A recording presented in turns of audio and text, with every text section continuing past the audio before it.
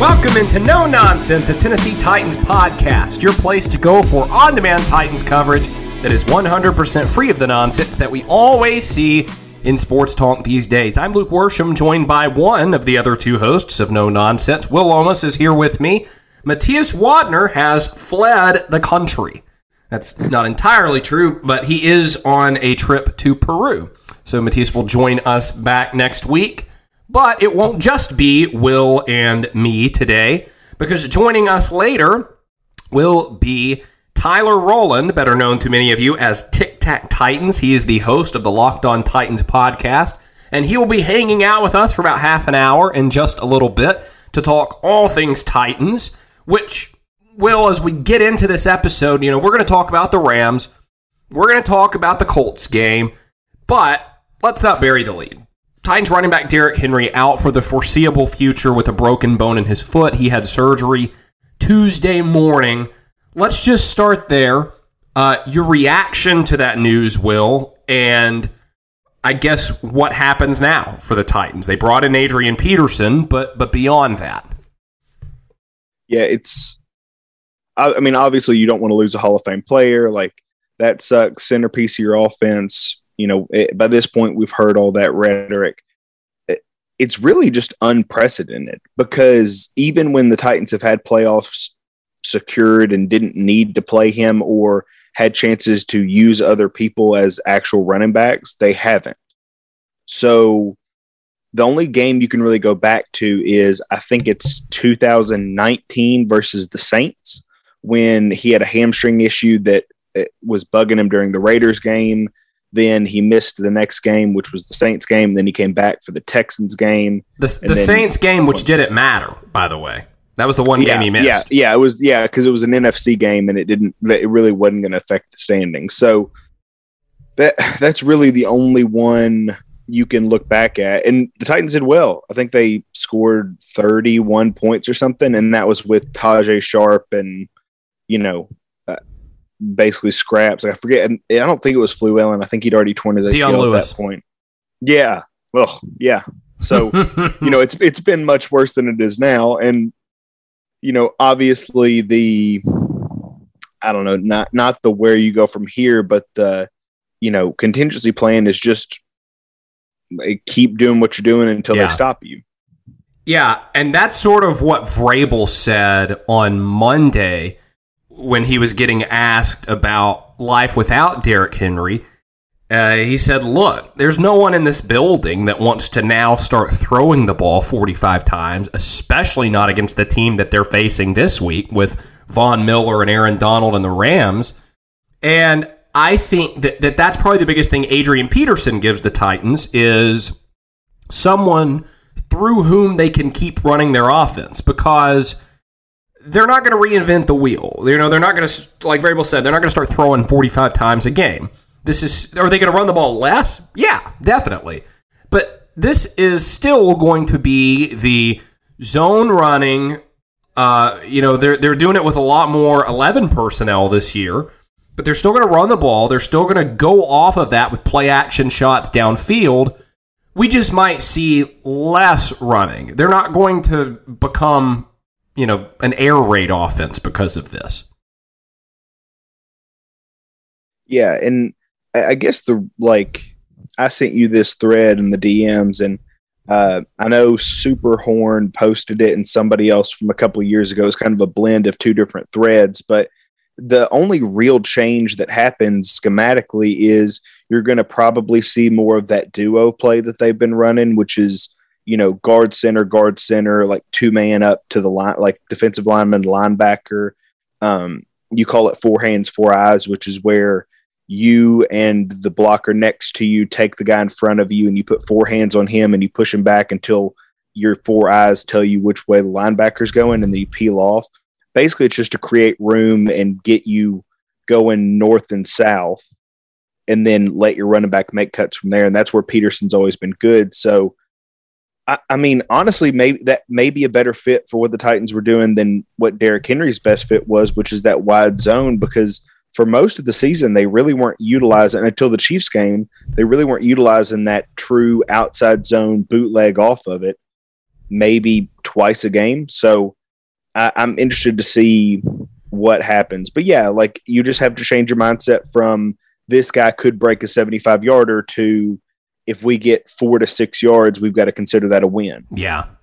And I think you wrote a good article on Titansize.com talking about what you were just talking about, the scheme fit of Adrian Peterson. And I think that's the big takeaway here, because a lot of people have jumped straight to, oh, he's 36. He's a shell of what he once was, yada, yada, yada. And that's true. Like, I think any Titans fan expecting him to come in, like, I remember Adrian Peterson's my all-time favorite NFL player. And, you know, the highlights of him running down the field and Paul Allen, the Vikings radio guy, screaming, you know, and he's loose, right? That's not what the Titans are getting. They're not getting this game-changing, game-breaking back who, as I talked about on the A to Z show this morning, like, when I would play Madden in, like, middle school and start a franchise, I would always rig it to make sure that I had Adrian Peterson on my team. Like, that's how much I've loved this guy.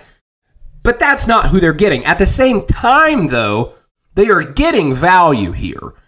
And I don't think we're kidding ourselves by saying, again, he's not replacing Derrick Henry. Derrick Henry's irreplaceable. The stuff he was doing, the volume with which he was carrying the ball, you can't replace that. He was carrying the ball 27 times a game. And the peak of Adrian Peterson's career, he's getting it, 22 and a half. But the scheme fit, that's what the replacement is. And not having to change everything. They're going to have to get creative. They're going to have to do some new stuff. You're going to see more McNichols, which I think can also be a good thing. But it's not going to change a whole heck of a lot. This isn't going to be a new team on Sunday. Yeah, and we can argue whether or not it's a good thing that Derrick Henry gets 30 touches a game. Like, I think it was a necessary thing for this offense to work early because of how bad pass protection was. But over the last 2 weeks, I don't think it's been effective for him. I mean, obviously, when you have a game where he has a broken foot, and then you have a game before the week before where he averages basically the same yards per carry, without a broken foot, that, I don't know, maybe he earned his rest, and maybe it was time to find a way to spare him down the path anyway. The problem is, there's no, if you say, I want to replace a Hall of Fame running back with this guy and this guy, everybody's going to say, well, that's not going to be as good. And yeah, like, it's probably not, like, it might not be as good, but if you take, let's say, instead of giving the running back 30 touches, you give them 26, and then you spend your other 4 with 2 targets to A.J. Brown, 1 to Anthony Ferkser, and 1 to McNichols on a swing pass, does that accumulate the same number of yards? Like, you almost need to think about it, or at least the way I'm thinking about it is in Moneyball terms, which is, if your goal is to score points, then if you have this big piece taken away from the middle of your offense, can you find ways to functionally create those yards? And I think it really helps that A.J. Brown is averaging like 120 yards a game over the last 3 weeks, because you can see where the explosive plays could come from. Now, I do want to talk about, let's start with this first, because I think we're both pretty bullish on the Titans' chances to keep winning. And I think we both looked at this Adrian Peterson move as something that makes a ton of sense and can really help keep the ship afloat. And Super Bowl, that's to be determined, because I think that really does entirely depend on whether Henry plays in the playoffs, and we don't know. Vrabel didn't give a timeline. The national media has kind of gone back and forth. We'll figure that out when we figure that out. But I do want to ask this, because I don't want to undersell what Derrick Henry is and what he does for this team. What do you think is the biggest thing they're losing over the next, whether it's 8 weeks, 10 weeks, or the rest of the season?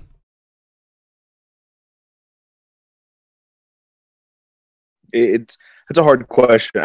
I would say it's somewhere between those explosive 10 to 15 yard plays that were so scary that once he got one or two of those, the whole defense sucked in more. Yeah. Or just the fact that you have Derrick Henry, coming off the bus, and you can tell, like, every time they would interview the Colts, it'd be like, are you guys going to be able to tackle Derrick Henry? Oh yeah, we're not afraid of it.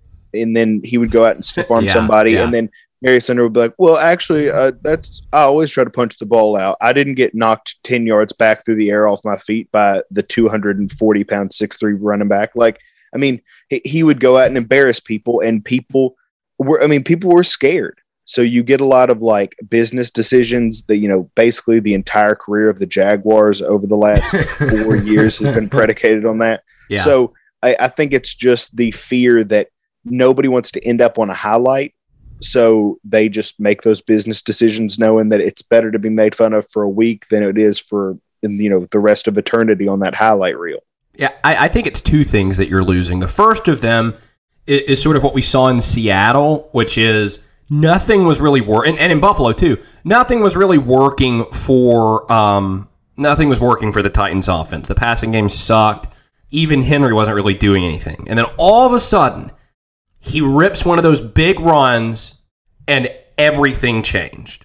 Same thing happened in Seattle, where they're down, they're needing to come back. They don't start throwing the ball around the yard. They don't start hucking it down the field because they know that their best chance of a big play was number 22, and that makes life so easy on an offense when Ryan Tannehill can say, here, take this, and there comes the big play. That's one thing they're losing. But I think the bigger thing is sort of what you're talking about, where, like, I'd be tempted if I'm Mike Vrabel. It's like, let's just let him not have surgery and just put him back there in the backfield so that the defense, knows that he's there. It has to account for him. The whole Terrell Davis in the Super Bowl, he had migraines so bad that he couldn't see. And he told the coach, I can't go out there because I can't see. I can't have the ball. And they said, you don't have to have the ball. All you have to do is be out there for John Elway to fake it to you. And that's what they did, and it worked. So it's just, it's almost – it's very rarely the smartest thing to just hand it to a running back over and over and over 30 times a game, especially when their best carries come, after you've committed 20 carries to them. But that works because people know that you're going to hand the ball to Derrick Henry. Yeah. Like, even if it's not the smartest thing to do. And so here's what I want to talk about with this.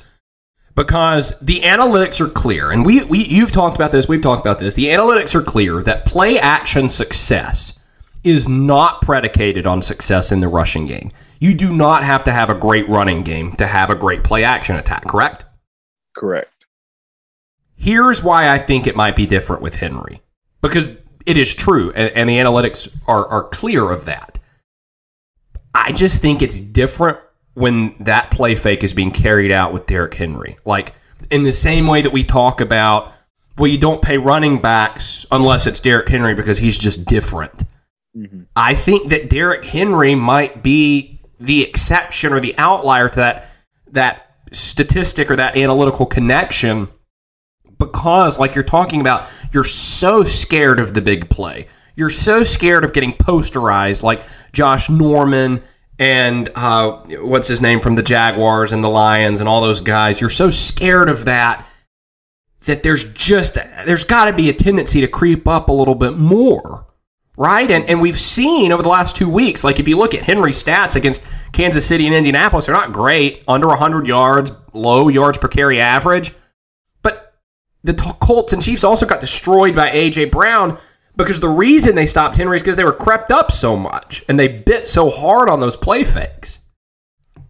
Yeah, and I think the Bills went the other way with it, where they played the least amount of 8-man boxes the Titans had the Titans had seen all year. And Henry killed them. Yeah, he ripped them. He had 3 touchdowns and, just gassed them. So I think they knew, okay, this way doesn't work. They gave up 37 points in regulation or whatever it was to the Titans. So everybody said, well, let's skew the other way. And now they're just going to have to go back to saying, okay, like if they give us 7, you have to beat 7. And that, again, it all goes back to, and they signed Deonta Foreman to the practice squad or whatever today.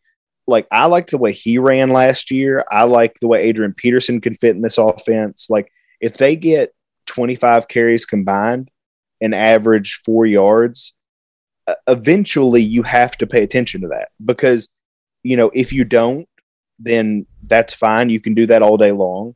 If they do, then the play action opens up and the quarterback run opens up. And no matter what, A.J. Brown seemingly finds a way, because something that people, and you could tell on the broadcast on Sunday, they don't seem to understand is Derrick Henry is very rarely on the field on third downs. Like, Titans fans know, we've watched it all year. Yeah. And he's just not third and McNichols, as Jonathan Hutton has termed it. Yeah. And it makes sense. McNichols is he picks up blitz as well. He knows where he's supposed to be, and he can catch the ball and run. And it's not either a 2-yard gain or a 70-yard gain like it is with Henry when he catches the ball. It's, he can slip inside and get those 3rd and 12s. Like, he works in that role. So every third down conversion this year that's been more than 1 yard, McNichols or somebody else has been on the field and not Derrick Henry.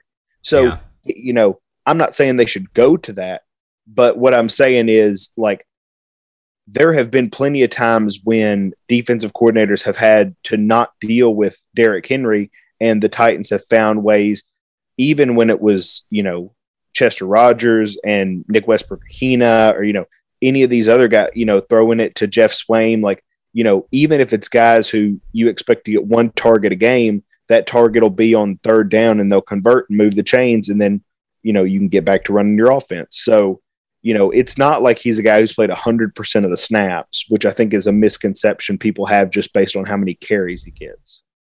Obviously, Tannehill's going to have to step up during this. He's had a bit of an up and down season so far. He was bad against the Colts.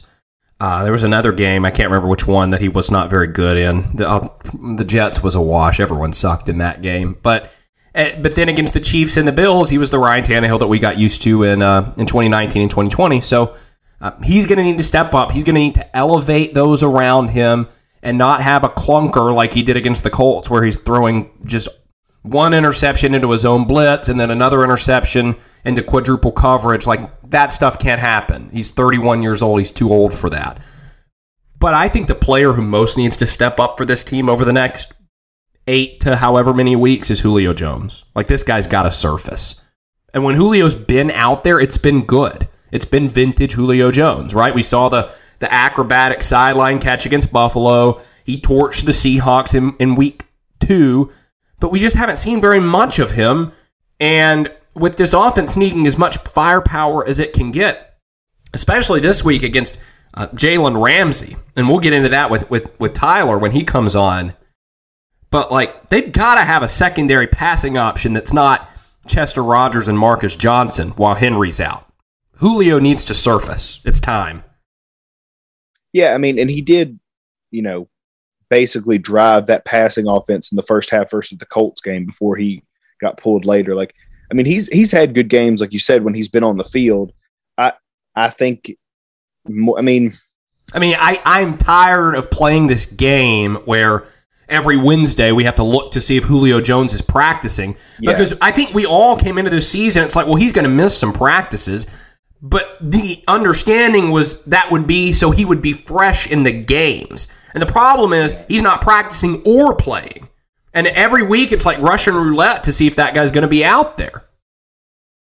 Yeah, I'm trying to think. What has he started? 4 games? 5 games. So, I mean, he like it. But and the Colts like game, and the Colts game he left early, and the Bills game he left early. Well, the Bills game he left in the fourth quarter, and the Colts game, you're right. He left. He did leave early, like after halftime. He didn't come back on the field, but you're right. Like it's the number of full games he's played this year is not a lot. Like he's played 50% or more of the snaps in 4 of the games, and then in the Kansas City game, he only played 43% of the snaps. But it's always hard to tell because the Titans rotate their wide receivers an obscene amount for almost no reason all the time. They're keeping AJ out there lately. Yeah, because he's started to just go out there, I would assume. But yeah, like I don't have a problem with that take at all. Like, I really, really, really, really wish, and I don't think they have it this year, but I really wish the offensive line would take it on themselves to say, look, from left tackle to right guard, we're the same guys that were out there last year, except Lewan, who's playing some of his best football, definitely his best football of the season, but, really good football now. You've got Quessenberry, who's playing fine. Like, I mean, he's not playing bad. People seem to want to be like, either he's the best right tackle in the league or he's the worst right tackle. I mean, he's a good right tackle. He's fine right now. Like, he's serviceable. So, like, if you've got basically the same driving factors on your offense now, or in your offensive line now, it would be really nice for them to take this as a personal challenge to say, this game is built on the 7 of us, the 5 offensive linemen, the quarterback, and the running back, and we just lost the guy who was pulling the most weight. We should all step up our game. But man, I just don't have any confidence that they're going to. I don't think that this system has been taught to them correctly. Like, there's a disconnect in the players on the field and what the playbook seems to suggest they should do. So that's who I wish would step up. But yeah, I mean, it would also be nice to see Firkser get more targets. Like, he's shown up more and more, like, sporadically. I don't know, man. I think that guy's been invisible. I mean, he had a crucial fumble recovery, but wild play, by the way, where who was it that picked Tannehill and then hurt himself and fumbled as a result? Oh, it was 94. I can't remember the name. Tyquan Lewis is his name. Crazy play. Yeah, but I mean, Firkser this year, he only has 100 yards, but over the last 3 games, let's see. He has, I think they've all been for first downs, but I cannot find that stat right now.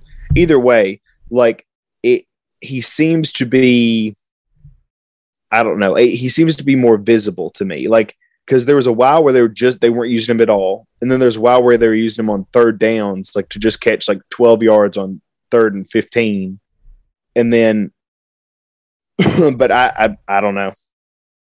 I mean. Maybe I'm over exaggerating because the stats don't look as good as I thought they would. Well, but I think bottom line here is other guys need to step up, and that's what Vrabel said, because Vrabel was asked, does Julio need to step up, and Vrabel said there are a lot of guys that need to step up with Henry out, and I think that's the moral of the story. Yeah, I mean, it's easy to say it would be great if this guy would have a Hall of Fame type season because it would help pull everything up. But yeah, I mean and I'll be honest, the people who might pull this team, through this 8-week stretch, 10-week stretch, whatever it is the defenses. Mm-hmm. Like, and we may need to talk about them and their whole thing, but I mean, they just look much better. We will get into the defense with Tyler Rowland at Tic Tac Titans, who will join us next. You're listening to No Nonsense, a Tennessee Titans podcast.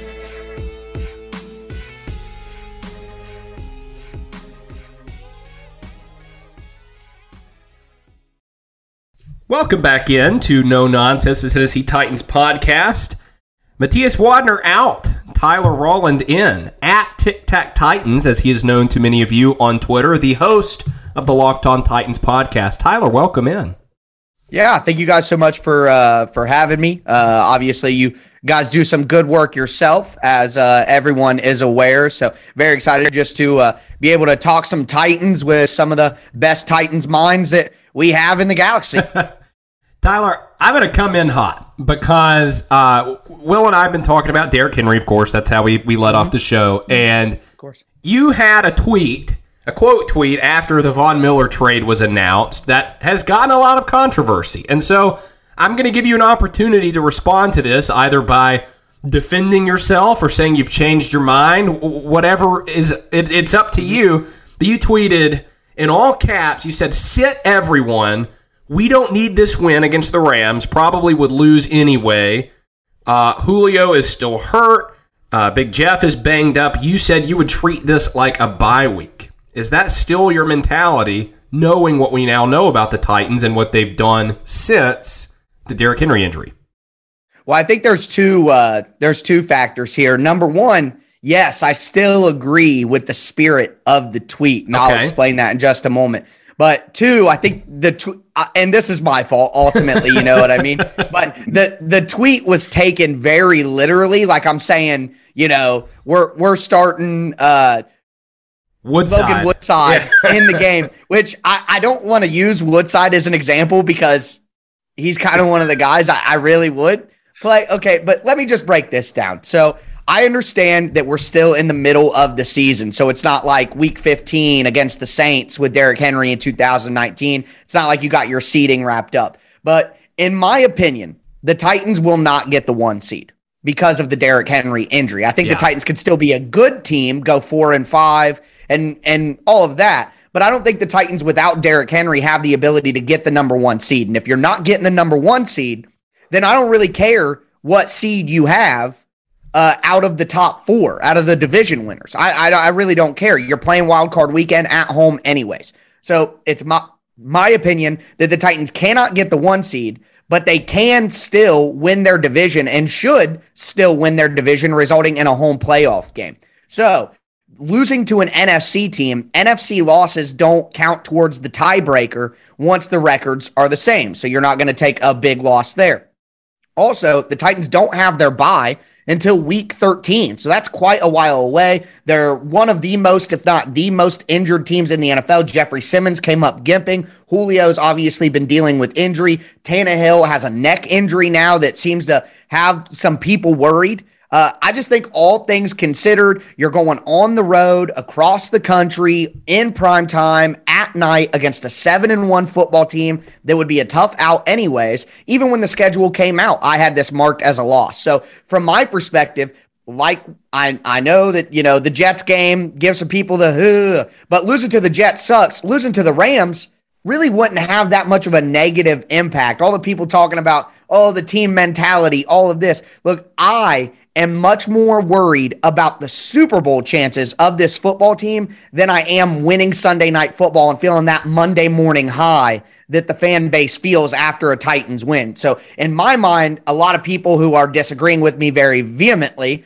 are kind of being short-sighted. They just want that rush, that high of winning on prime time. I'm worried about the long-term health of this roster because I think that they can still win the Super Bowl if Henry's 10-week timeline is true. Yeah. So from my perspective, let Simmons get right. Let Tannehill rest that neck. Let Julio not put pressure on that hamstring. If you have anybody else that's banged up, let them sit. That's really what I meant by the tweet, not a full-scale college football putting in the backups for the second half situation. But I mean, generally speaking, like I said, I still do agree and feel strongly about the spirit of the tweet. If maybe the literal interpretation of the tweet is not exactly what I was intending. And Will, I don't know how you feel about this. I didn't think they had much of a chance to win this game even with Henry.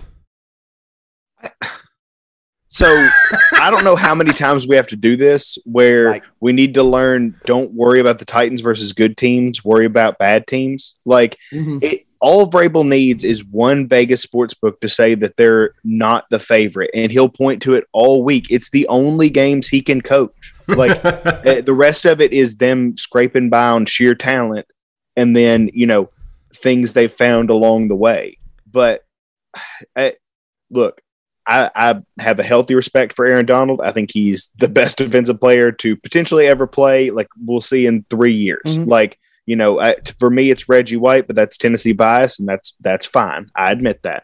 But yeah, like the defense is playing better than they played in forever. The offense seems to finally remember to target AJ Brown. You know, if Adrian Peterson can give you, and even say Deonta Foreman, if they can give you a combined 4.2 yards on 27 carries, I mean, you can run basically the same offense. Like, now you could say put Jalen Ramsey on AJ Brown and the deal with that, but you could also say put AJ Brown in the slot like they've been doing more lately and have him play where he's least comfortable, and then say, okay, that's what you want to do. We're going to put him here. We're going to put Julio on the other side, or like right beside him if he plays, and we're going to run play action right there, and you're either going to respect that and, we won't run it and we'll take our chances, or you won't respect it and you've got to find a way to slow Adrian Peterson and D'Onta Foreman and McNichols down to 3 or, sub 3 yard per carry, and then hope that Tannehill doesn't do something special like he does every now and then.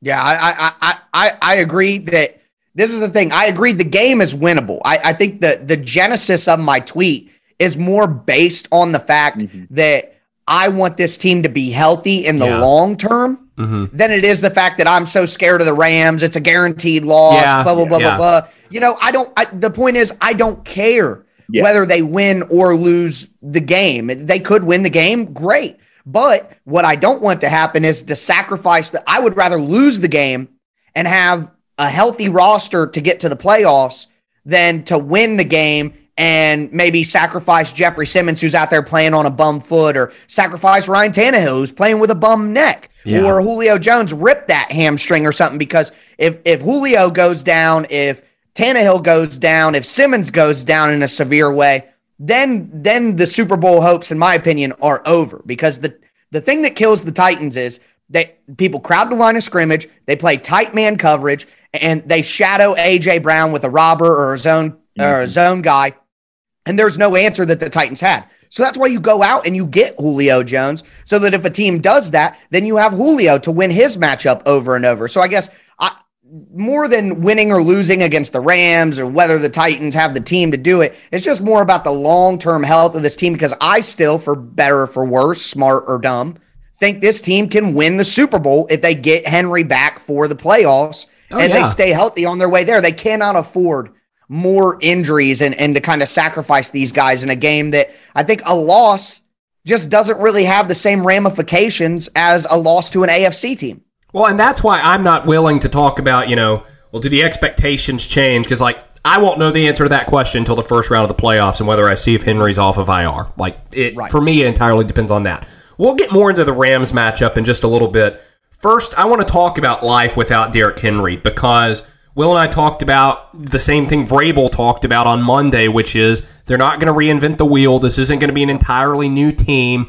But by the same token, you're losing a huge volume guy, and the Titans probably aren't going to be running the ball 30 times a game anymore. It's still going to be the same identity. It's still going to be run the ball, take play action shots downfield, but it's going to be a lower volume of the run game. So what needs to happen schematically, whether it's with Peterson or McNichols or whoever, for this offense to keep scoring points? Well, you know how when you watch certain games, they talk about certain pass plays as being an extension of the run game? I think some of those things have to come into play for the Titans. Now, I'm with you. Let's say Derrick Henry has 30 carries a game. Well, I still think the Titans should be around 25. I don't think that anything needs to drastically change. You get Peterson 15. You give McNichols 5 to 8. You let Foreman supplement in there as well. But for me, they're going to have to do more in the screen game and not to the running back. Have we seen a tight end screen so far this year? I think we got 1 or 2 so far this year. Wide receiver screens aren't really things that the Titans like to do very well. So I think if you can get the ball into A.J. Brown's hand on a wide receiver screen, tunnel screens, bubble screens, more jet sweeps, I think using a Chester Rogers, using A.J. Brown, we've seen a little bit of that here and there. I think the real big difference, schematically speaking, is the type of runs that they will be doing. So obviously the Titans rely on a heavy zone run scheme, but we have seen some varied run action from the Titans this year, some pulls, some traps, some counters, misdirection, some things outside of just the zone scheme.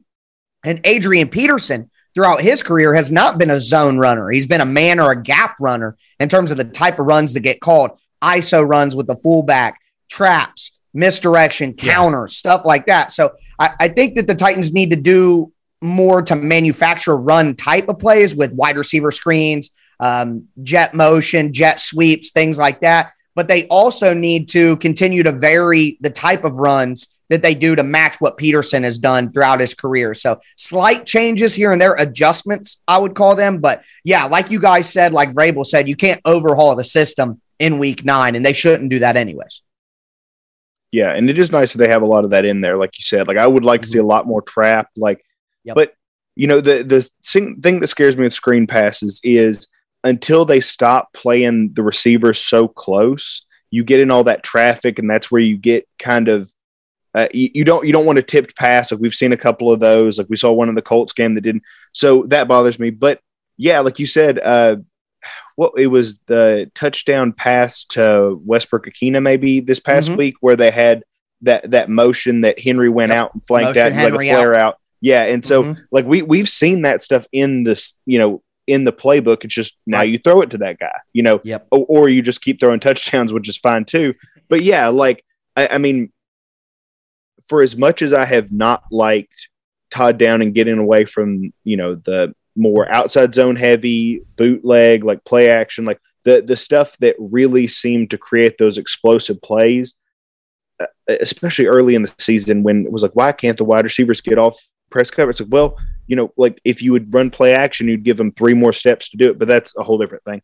But I guess my point is it's good that that's all in the system now. It's good that we've seen more gap runs. It's good that we've seen more double team, straight ahead stuff, because you're right. Like I think Peterson in Washington ran that outside zone some, but 85% of his Hall of Fame career, he spent, running gap scheme stuff. So, I mean, we know it's in the playbook. We've heard the offensive line talk. It's like, at the end of the day, it's all still power. It's all still, they talk about it's all the same thing, which it really is, but there's a difference. Like when you're like, hey, let's just start running power, and you don't know, it's like, well, what if you've got a center who can't block and drive the one technique out, doesn't know how, there's little inches where you see guys trip and you see these big blown up plays. So I'm glad that they've at least practiced that going forward. Yeah, and that's a fair concern too, because quite frankly, I think that Ben Jones maybe had his worst game of the season against the Colts on Sunday. He had a really tough time reaching on those, reach blocks in the zone, try to get across the face of the nose tackle. He had a really tough time. Now, one of the reasons Indy is so good on defense is because of how athletic and fast their defensive line and their linebackers are. So it creates, just in general, it creates a schematic problem for the Titans because of the speed that they have on the D-line and at the second level. So, obviously Ben Jones going up against Grover Stewart, DeForest Buckner, that's a tough task. So I'm not trying to crush him, but I guess I understand your concerns. You don't want to put too much pressure on guys who aren't used to doing certain things. And the reason that the Titans draft and go after certain guys is because they fit their scheme from a player profile standpoint. And a lot of the Titans offensive linemen don't fit a power or gap scheme.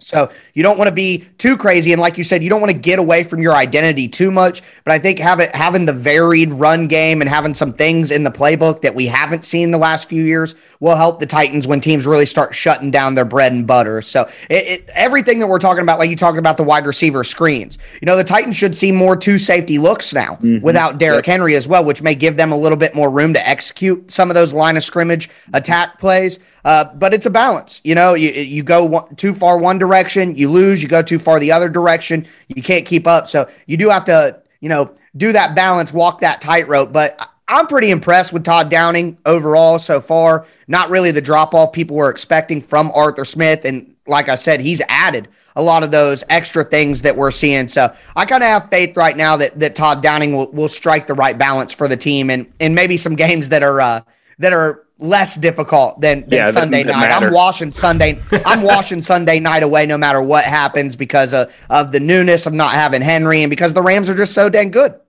So I want to talk. Let me ask both y'all real quick. I want to ask both y'all real quick while we're kind of still on this subject.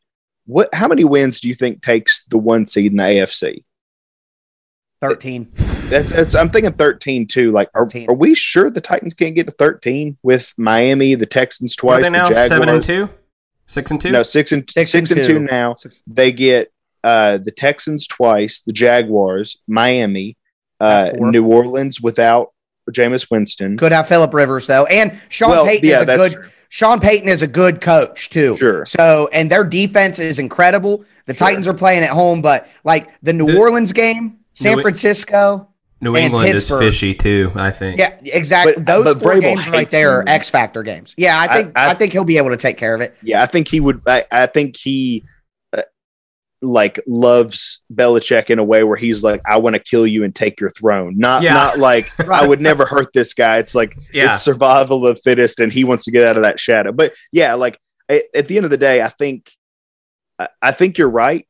If they manage to win the Rams game, all bets are off. If they should be full throttle towards the 1 seed. If not, just ease back and rest guys. And let's say this too, because Will, you brought up the comment, never count out Mike Vrabel's Titans no matter how good the team is, right? I'm with you on that. When they have the all-time great running back in the backfield, I think that might change a little bit without him, no? I mean, yeah, like it always helps to have Hall of Fame talent. But there's been several games where, I mean, the last two specifically, okay. We argued about this. The reason because they crept up so much against Henry.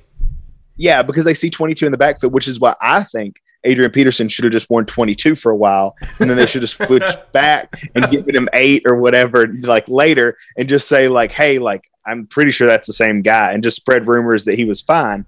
But yeah, like you're right, but it's hard because there's never been there hasn't been a time with Mike Vrabel when he hasn't had Henry other than that Saints game like we talked about. And I mean, what do we have to compare it to?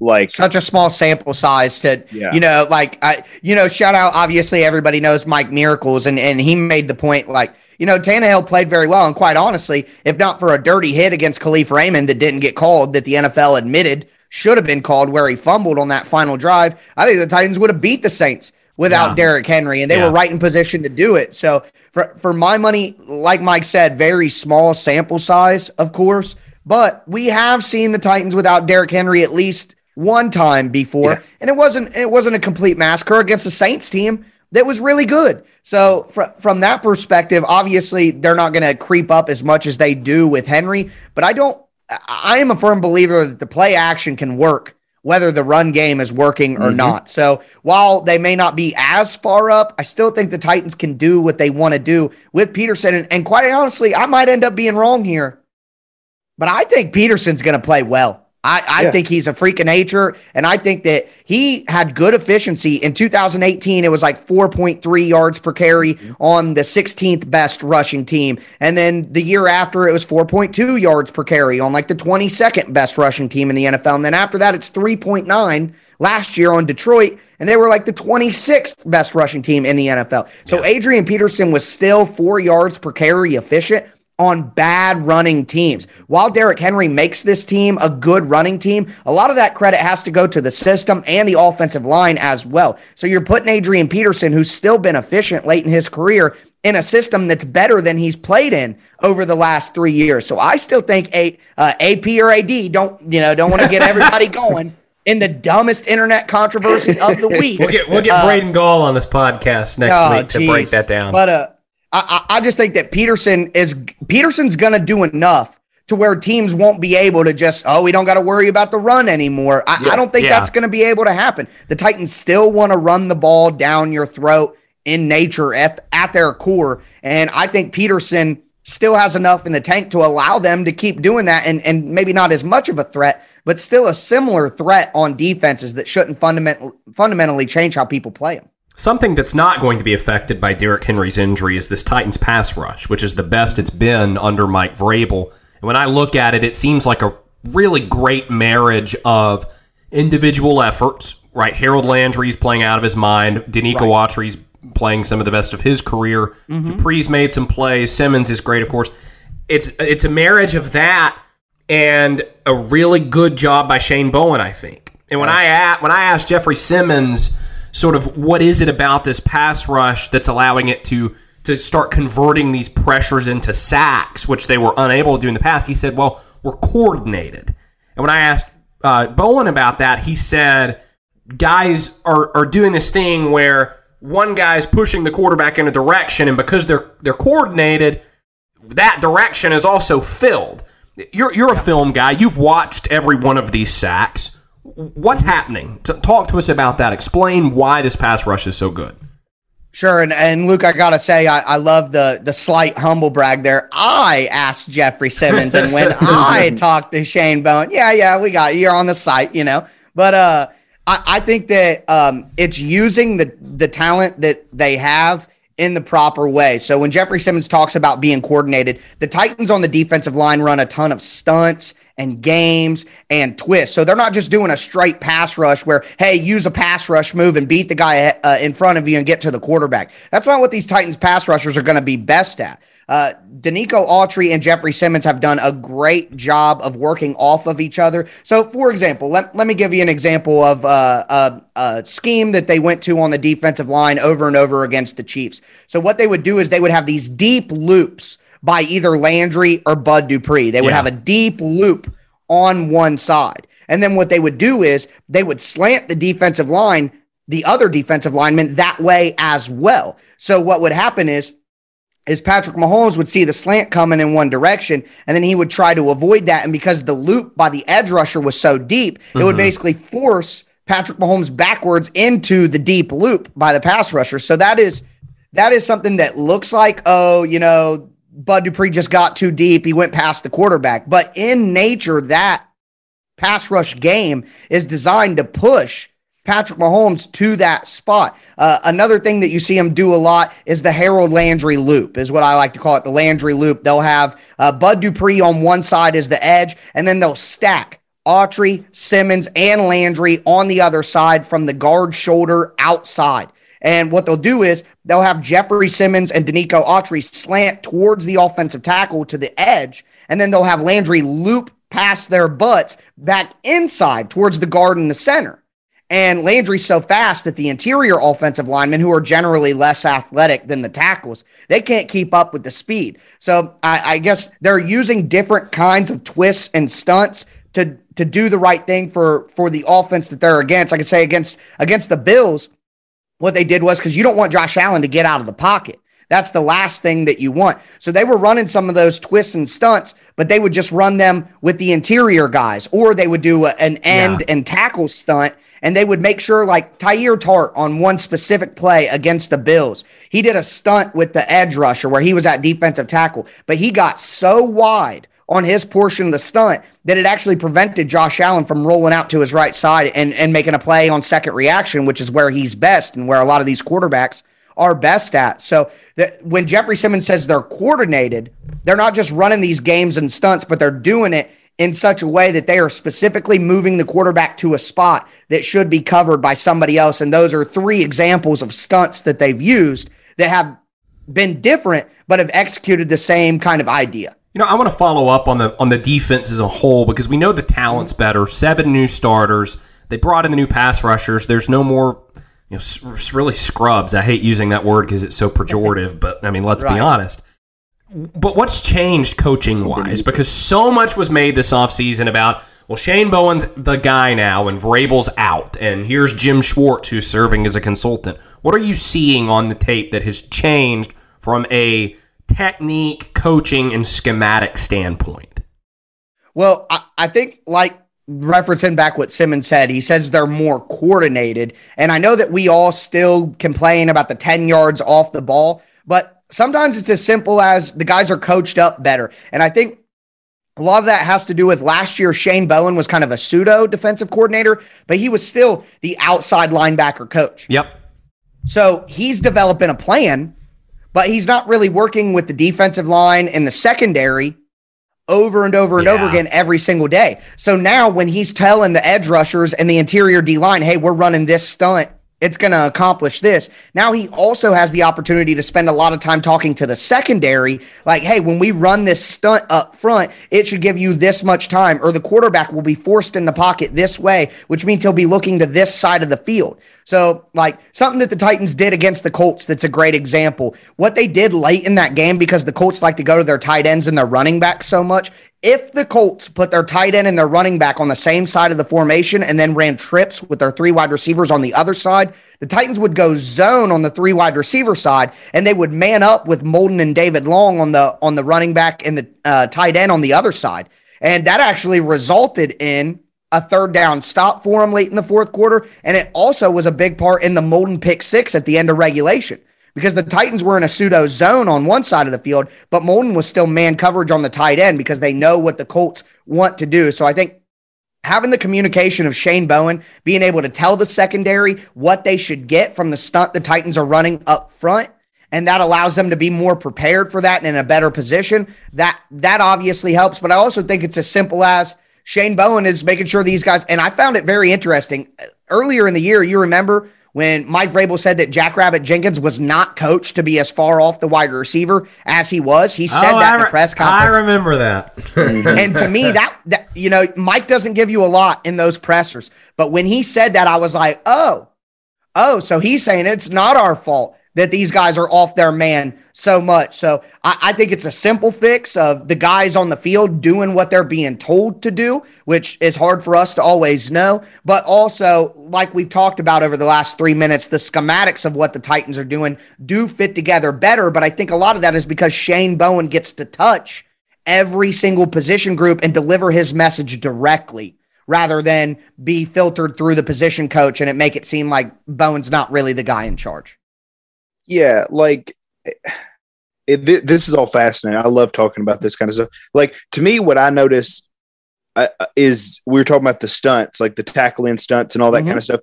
It seems like they're being coached in a completely different way. Like you talked about getting the depth, like that. It's not. This is Harold Landry. This is bad podcasting, but it's not like they're right here and they're just going to cross right here, which is what it was last year a lot. Yes. It's I'm going to get my depth and I'm going to force that offensive tackle to turn his hips to me. And then as soon as he does that, he's going to feel the guard being run right into him by Simmons, because Simmons is going to have that inside shoulder driving, because he knows that he's going to end up taking that gap while Landry loops back, and you're going to have from B gap to B gap where you've got Landry in space on a quarterback. And if he gets flushed, he's going to get flushed into Autry or Simmons or whoever. And that is not the way they were that is one of the most, because defensive line coach didn't change. So to me, that is one of the most indicative things of, this is my evidence number one that this is not the same defense. They're not running those 3-man rushes. Or if they do, they run it on 3rd and 16 and it doesn't work. So, you know, they're running those 4-man. Their games are much crisper. They're much more intentional, not just you two go like this and hopefully y'all can figure something out after that. So that to me is why I'm like, if this is the way Shane Bowen coaches, he was not coaching them last year, or he was coaching in a much more restricted way. Like, which I believe that. I believe that. Yeah, I think we all know that Vrabel was doing it and he had final say and all this stuff. But it's one of those things where, you know, at the end of the season, I'm going to ask everybody, you know, what do you think Vrabel brings to this team? Because I end up having this conversation every year where I don't necessarily think Vrabel is a great coach. I don't think he schematically on defense, I don't think he offers much. I think his history as a defensive coordinator in that 1 year in Houston shows that. I think that's what we've seen. I think he's exceptional at finding other coaches who can do a job well, but anytime he seems to have direct involvement and stuff, it seems to mess up. Well, I have a thing that I have been pushing for a minute now, and I look to a guy like John Harbaugh. So John Harbaugh was a special teams coach. He's not a schematic guy on defense. He's not a schematic guy on offense. And Baltimore always has very intelligent coordinators, whether it be Dean Pease, Wink Martindale on defense, whether it be Greg Roman on the offense. John Harbaugh is a leader of men. He's really good at managing games, understand in terms of, when to challenge, when to take timeouts, things like that, when to go for it, when to kick. And Vrabel's not perfect by any means, and he's still a young coach, if we're honest with ourselves. So from my perspective, I think Mike Vrabel is a very good head coach, but I think he's a very bad defensive coordinator. So as long as Vrabel follows the path of Harbaugh, and more than trying to be Vrabel is not Sean McDermott. Vrabel is John Harbaugh. Be a leader in the locker room. He always touts, hey, I've been everything you can be as a player in the NFL. Yep. I've been everything you can be as a coach in the NFL. Well, use that wealth of knowledge and lead the men. And then in return, lead your assistants as well. Yeah. As long as Mike Vrabel makes sure that he has intelligent schematic coordinators, I think he can be a phenomenal coach, just like John Harbaugh is. But a lot of this comes back to Mike Vrabel's ego. And the hot take, we started out talking about a hot take tweet. Some people took this as a hot take over the offseason, but I've said Mike Vrabel's ego has gotten in the way of the Tennessee Titans' success that's not a hot take. Turns. That's not I don't think so either. You're in a safe space here. Either. But you guys know how that is. We heard about the malcontent with him and Dean Pease during the playoffs in 2019 when Vrabel tried a hostile takeover of the defensive play calling, and we've had the players even talk about the fact that happened. So for my money, the formula is clear now, and the success on defense with Shane Bowen officially getting that title makes it even more clear to me. Mike Vrabel is a John Harbaugh type, not a Sean McDermott type, and the key is for Mike Vrabel to realize that himself. And I think by whether it was forced on him by John Robinson or whether he realized it himself, either way, Mike Vrabel has to see now that the path forward for him to be the best coach he can be is to be John Harbaugh, not Sean McDermott. And I think what we've all talked about the last 10 minutes about the defense and how it's all coordinated, the proof is in the pudding there. This is the best defense that the Titans have had for a while. At least with the eye test. And I think a lot of that has to do with Shane Bowen running the show, not Mike Vrabel. I think Vrabel is sort of the anti-Hugh Jackson. Hugh Jackson was a great play caller offensively and was an abject disaster when he had to organize human beings and run a team. It was like Michael Scott, according to everyone that was there. Vrabel's a bad play caller, but he's great at getting guys on the same page and sort of running the organization. Well, it may be too much. It may be, not to cut, but it may be too much to try to run the defense and be too involved in the defense while also managing all the other in-game stuff that Vrabel has shown he's really good at. That the playoff game in New England, wasting the time. I mean, Vrabel does a pretty good job with game management stuff. So I think maybe having his plate full with game management and with defense is a little bit too much for him ultimately at the end of the day. Last thing for you, Tyler, as we look ahead to this Titans versus Rams Sunday night football game. When I look at this Rams team and the matchup against the Titans, there's one player that stands out to me. It's not Aaron Donald, actually. It's Jalen Ramsey.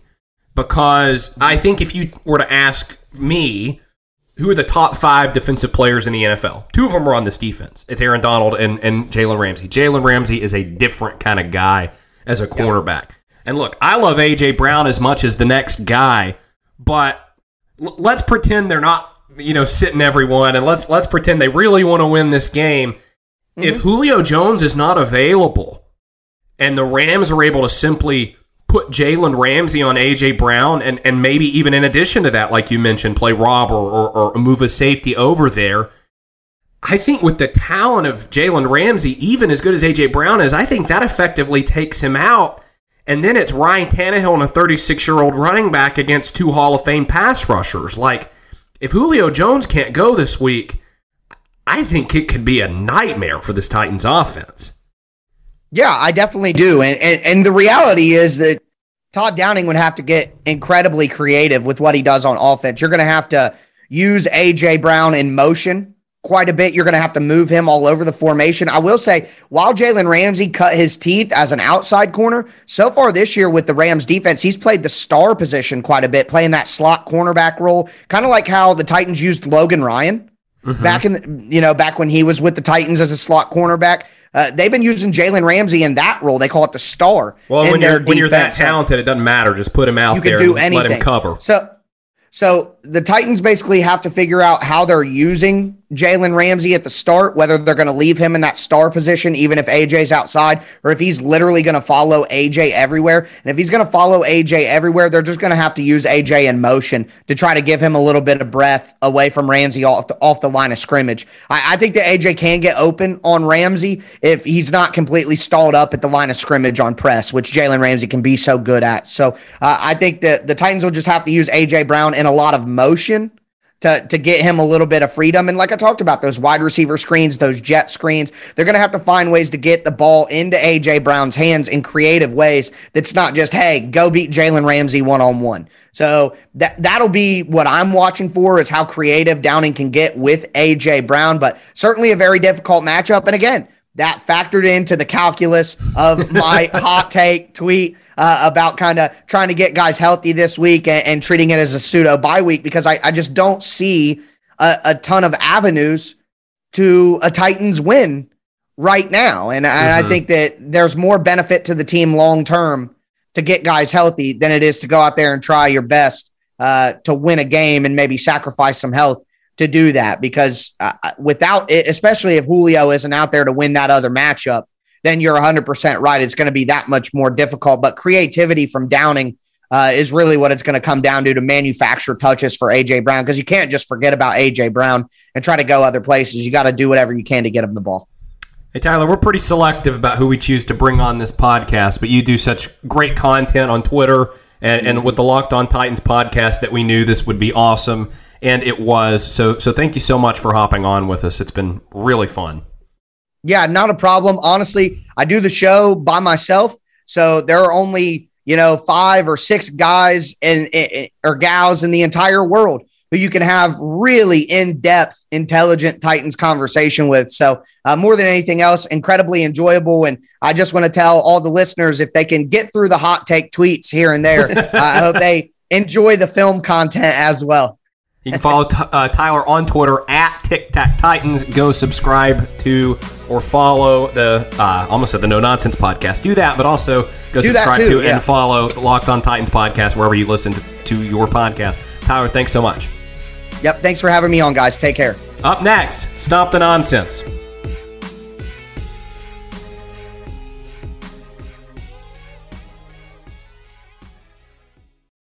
Welcome back. No Nonsense, a Tennessee Titans podcast, Week 9 edition. Luke Worsham and Will Lomas here with you. Before we get to Stop the Nonsense, Will, I missed a message that you sent me while we were talking to Tyler. You said you have one hot take. I wish I had let you explain that to Tyler, but we're here now. What is your one hot take? So my one hot take, and I talked about it on Twitter a little bit, it's almost like a preemptive Stop the Nonsense, is if the Titans beat the Rams, like if the Rams, have to lose or whatever, if they lose and the Titans win, I think there is a 90% chance that Mike Vrabel wins Coach of the Year. Yeah, I saw that. Yeah, and it drives me crazy. But you're right, though, because if they go on, like we've talked about, I don't think we've actually said it explicitly. The Titans go 4-5 over the rest of the season. The Colts would have to go 8-1 to win the division, and that's not happening. So the Colts aren't winning unless the Titans take some kind of meteoric collapse. But let's say they go 6-2, or what? They've got 9 games left. Let's say they go 6-3. You're right, because the narrative is going to be, well, look at the job Mike Vrabel did after losing his best player. Yeah. It's like people don't pay attention to the 6-2 cushion he's going to start with, and if he beats the Rams this week, if they beat the Rams this week, they're going to be 7-2. They're the number 1 seed in the AFC now. So regardless, he's already going to have under his belt that he lost Derrick Henry and that they were the number 1 seed when he went down. People are going to have to pick a narrative. And if they beat the Rams, it's going to be, this is just a really well-coached team, not, wow, A.J. Brown is phenomenal, and it turns out that they have a really good roster that's been built correctly. And so it's not going to be Robinson getting credit for, what's been built. It's going to be, wow, Mike Vrabel really can take anybody and win a championship. And it's going to shift to that. Then without Derrick Henry, he's going to get to play, and we talked about this, he's going to get to play Miami, the Texans twice, Jacksonville again, and Jacksonville's going to be at home. It's like that. Now, Mike Vrabel has shown he's capable of losing to anybody. He'll lose to the worst of them. That's its own thing. But just if the team plays like they should play, and they'll win some and they'll lose some, that's what that would be 5 wins right there, because I'm factoring in a win to the Rams. I mean, that's already 11 wins. I don't know that the Bills or the Bengals, I don't know that they're going to necessarily end up with 13 wins. I think 12 wins may get it. And, 12 wins when you have tiebreakers with Buffalo and Kansas City in case they go on a run. Like, if you tie them, you get the 1 seed. Like, Lord help us if Vrabel gets the 1 seed, then it's a lock. But, and I think this is sort of the start of the most fun part of the NFL season. Obviously, the playoffs are the most fun, but of the regular season, because now we kind of know who everyone is. Like, there's really a 5-6 week period to start the season where, teams that stunk last year that are playing well, you're still not convinced. They're still looking for that signature win. With the Titans, right, we had to wait for them to beat the Bills before we could say, okay, they actually are pretty good, and they haven't taken a step back. It's going to be fun, I think, over the rest of the season to watch how the AFC plays out, especially because the guys in front are not necessarily who we expected to be. I mean, goodness gracious, you know the Bills were going to be good. They were in the AFC Championship last year. You knew the Titans were going to be good, maybe not quite as good as they have been, but the Raiders and the Bengals, like, that came out of nowhere. Yeah. Yeah. I mean, you're right. Like, once are the Chargers good because they looked like they were good because they beat the Chiefs early, but then it turns out the Ravens were good. And then it's like, are the Ravens good? Like, you go through that whole minutia of who's actually good and who's bad. We just don't know it yet. Like, I have that running tweet that I've been tweeting about how week 1 is a liar. And then it's like, since week 1, the Titans are, and I've done it for 3 weeks in a row. Titans got their teeth kicked in week 1. Yeah, but that happens. I mean, like, back then the Browns and the Chiefs was the big game of the week, and both of those teams are flooring out right now. Yeah, I mean the Chiefs came back and beat the Browns and put up 38 points and. Mahomes doesn't lose in September. He never throws an interception in September, all this stuff. Fast forward to now, and he's got the longest active streak of interceptions thrown by a quarterback. Like, I think, like, in a career, like in history. Like, I think he's tied for like 7 games in a row with an interception. I bet Joe Burrow's MVP odds are higher than his. I bet if you checked. In fact, let me check. I would imagine it would be Joe Burrow, or imagine it'd be Kyler, Josh Allen, Joe Burrow, probably Josh Allen, Kyler, Joe Burrow.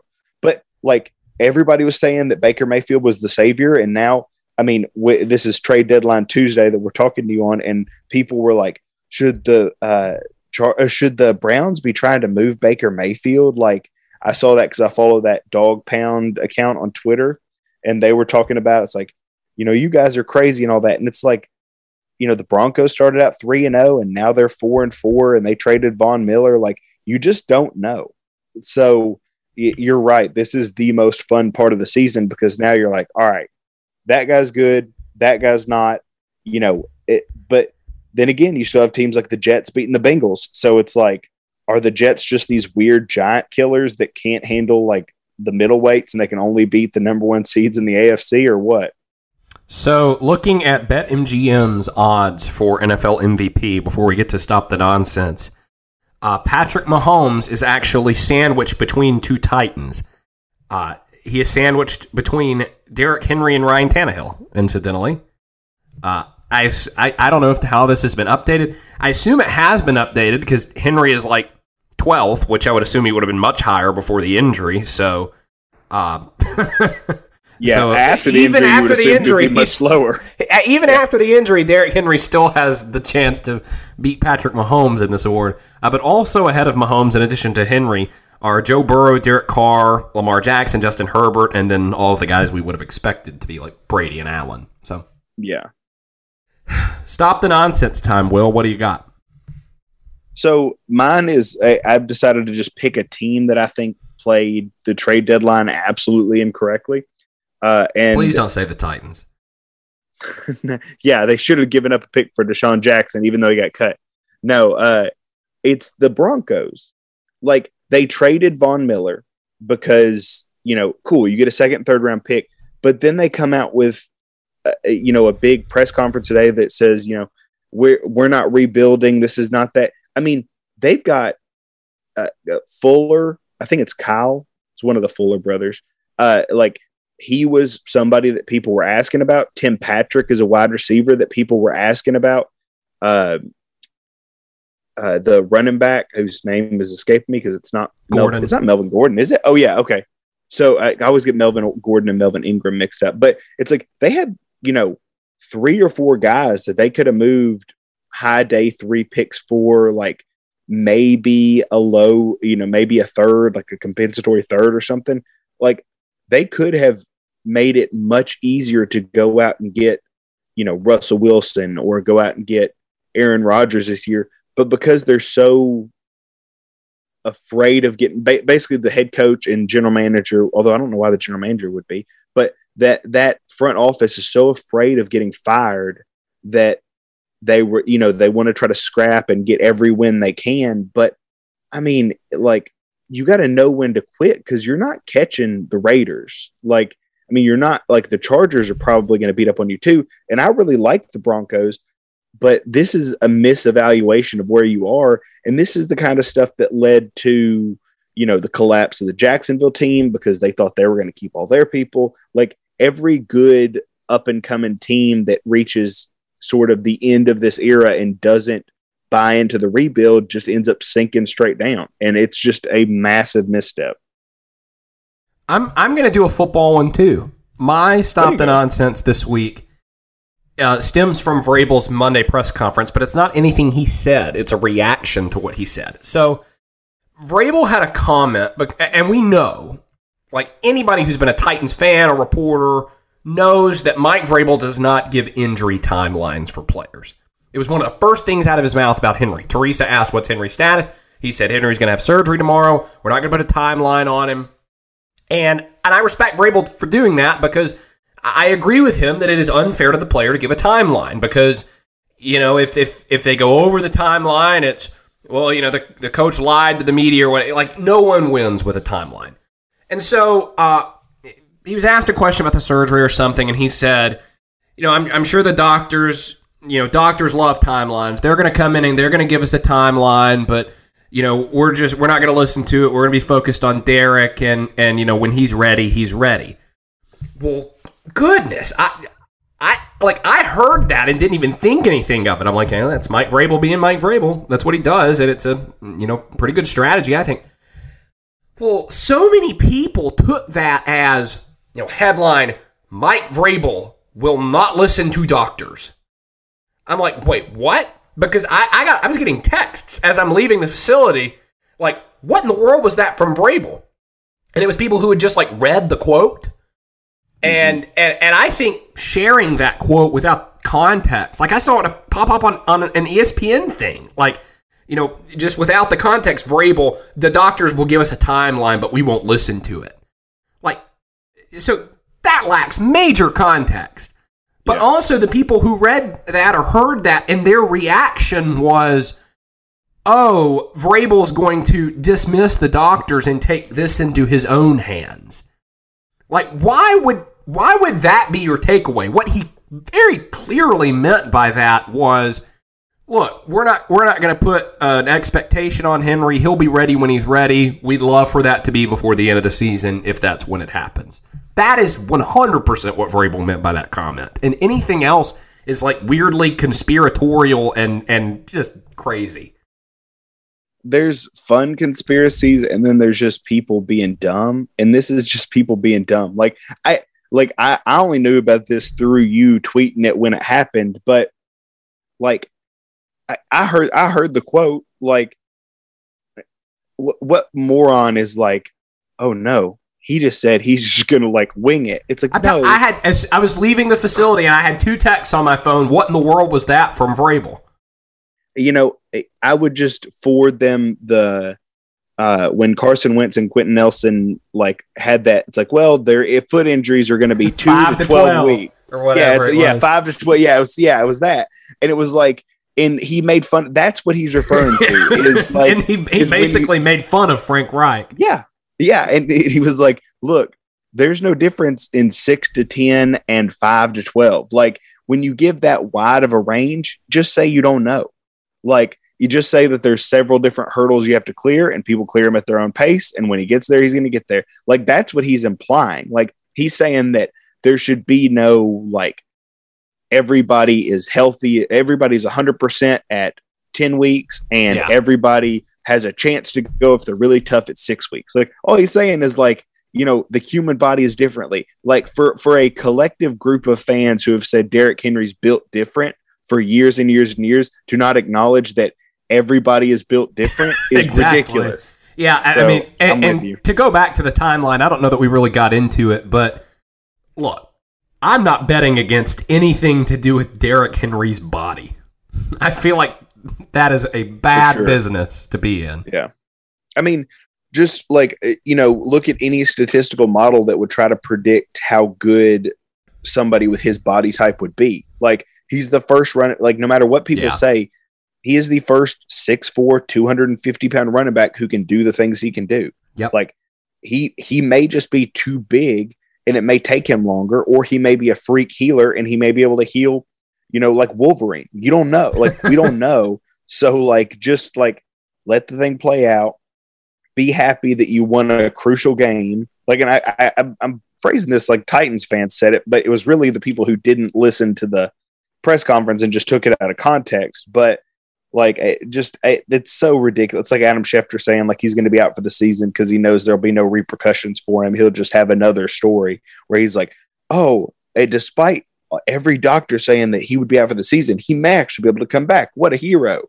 And it's like, it's just going to be like, no, you misreported it. And, you know, I got asked this morning on the A to Z show what the mood was at the facility from Vrabel and others. I'm like, it was pretty optimistic. Because Austin Stanley was telling me, like, he can remember maybe when Mariota broke the leg or some other stuff, like, it was pretty doom and gloom around there. Yesterday, it was just sort of, hey, life goes on. And that leads me to believe that they think he'll be back for the playoffs.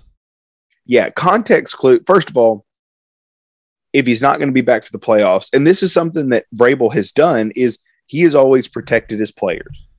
If he doesn't think he was going to come back, everything in his history suggests to me that he would say that it would be very unlikely that he's going to come back. He would basically say, I'm not going to say never, but it's impossible, because that's the kind of guy Vrabel is. Like, he shields players from, you know, if you have a concussion, he won't tell everybody, but you're almost guaranteed to be out next week just for your own safety. Like, that happened with Lawan this season and in the past. Like, that's just who he is. Like, he doesn't, like, for all the flaws and all the issues I have with him, he does not want the media to deem a player soft or to set unrealistic expectations for those players. So he would give you the most brutal interpretation. And the fact that Schefter reported one thing and that Rossini and Ian Rappaport reported a different thing, and they are historically the ones with inside information inside. Like, I don't know if Cam Wolfe has said anything, but if Cam Wolfe has also echoed 6 to 10 weeks, then Schefter is wrong. And, you know, this is, I won't go too far into this, but Schefter definitely has a problem with this current regime of Titans because he's not getting inside information from them. He gets less inside information from them than anybody else. And the one time he said anything this preseason about the Titans was when Vrabel had COVID, and he just randomly tweeted, AJ Brown is on schedule to play to the week 1 of the season. And it was like, that was not a question. News. Yeah, it was very much like, hey, somebody in the Titans organization realized that their dad wasn't around and that they could text Schefter and it wasn't going to get them in trouble. So they did, and that's all the information he got. And so he just tweeted that just to show that he had some inside info in there, but that was nothing. Yeah, Rossini, on the other hand, is in with the Titans. Yeah, it's like she might be Vrabel's sister. I don't know, but they are like seemingly she has started to outscoop Rappaport, who Rappaport was the guy who was ahead of everything before.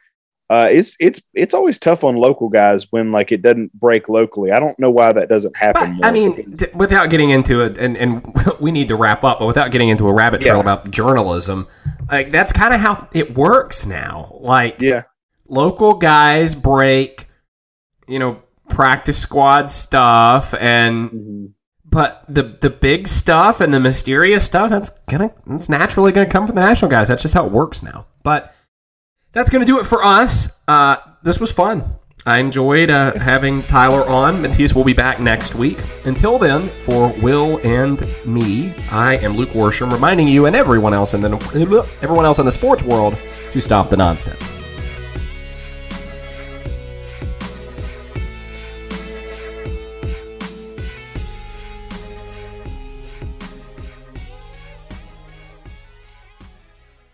Support for this podcast and the following message come from Corient. Corient provides wealth management services centered around you. They focus on exceeding your expectations and simplifying your life. Corient has been helping high achievers just like you enjoy their lives more fully, preserve their wealth, and provide for the people, causes, and communities they care about. As one of the largest integrated fee-only registered investment advisors in the U.S., Corient has deeply experienced teams in 23 strategic locations. Corient has extensive knowledge spanning the full spectrum of planning, investing, lending, and money management disciplines. Leverage Corient's exclusive network of experts to craft custom solutions designed to help you reach your financial goals, no matter how complex they may be. Real wealth requires real solutions. For more information, connect with a wealth advisor today at Corient.com. That's Corient.com. Corient.com.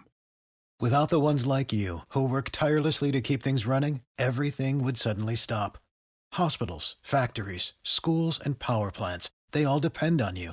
No matter the weather, emergency, or time of day, you're the ones who get it done. At Grainger, we're here for you with professional-grade industrial supplies. Count on real-time product availability and fast delivery. Call, click Grainger.com, or just stop by. Grainger, for the ones who get it done.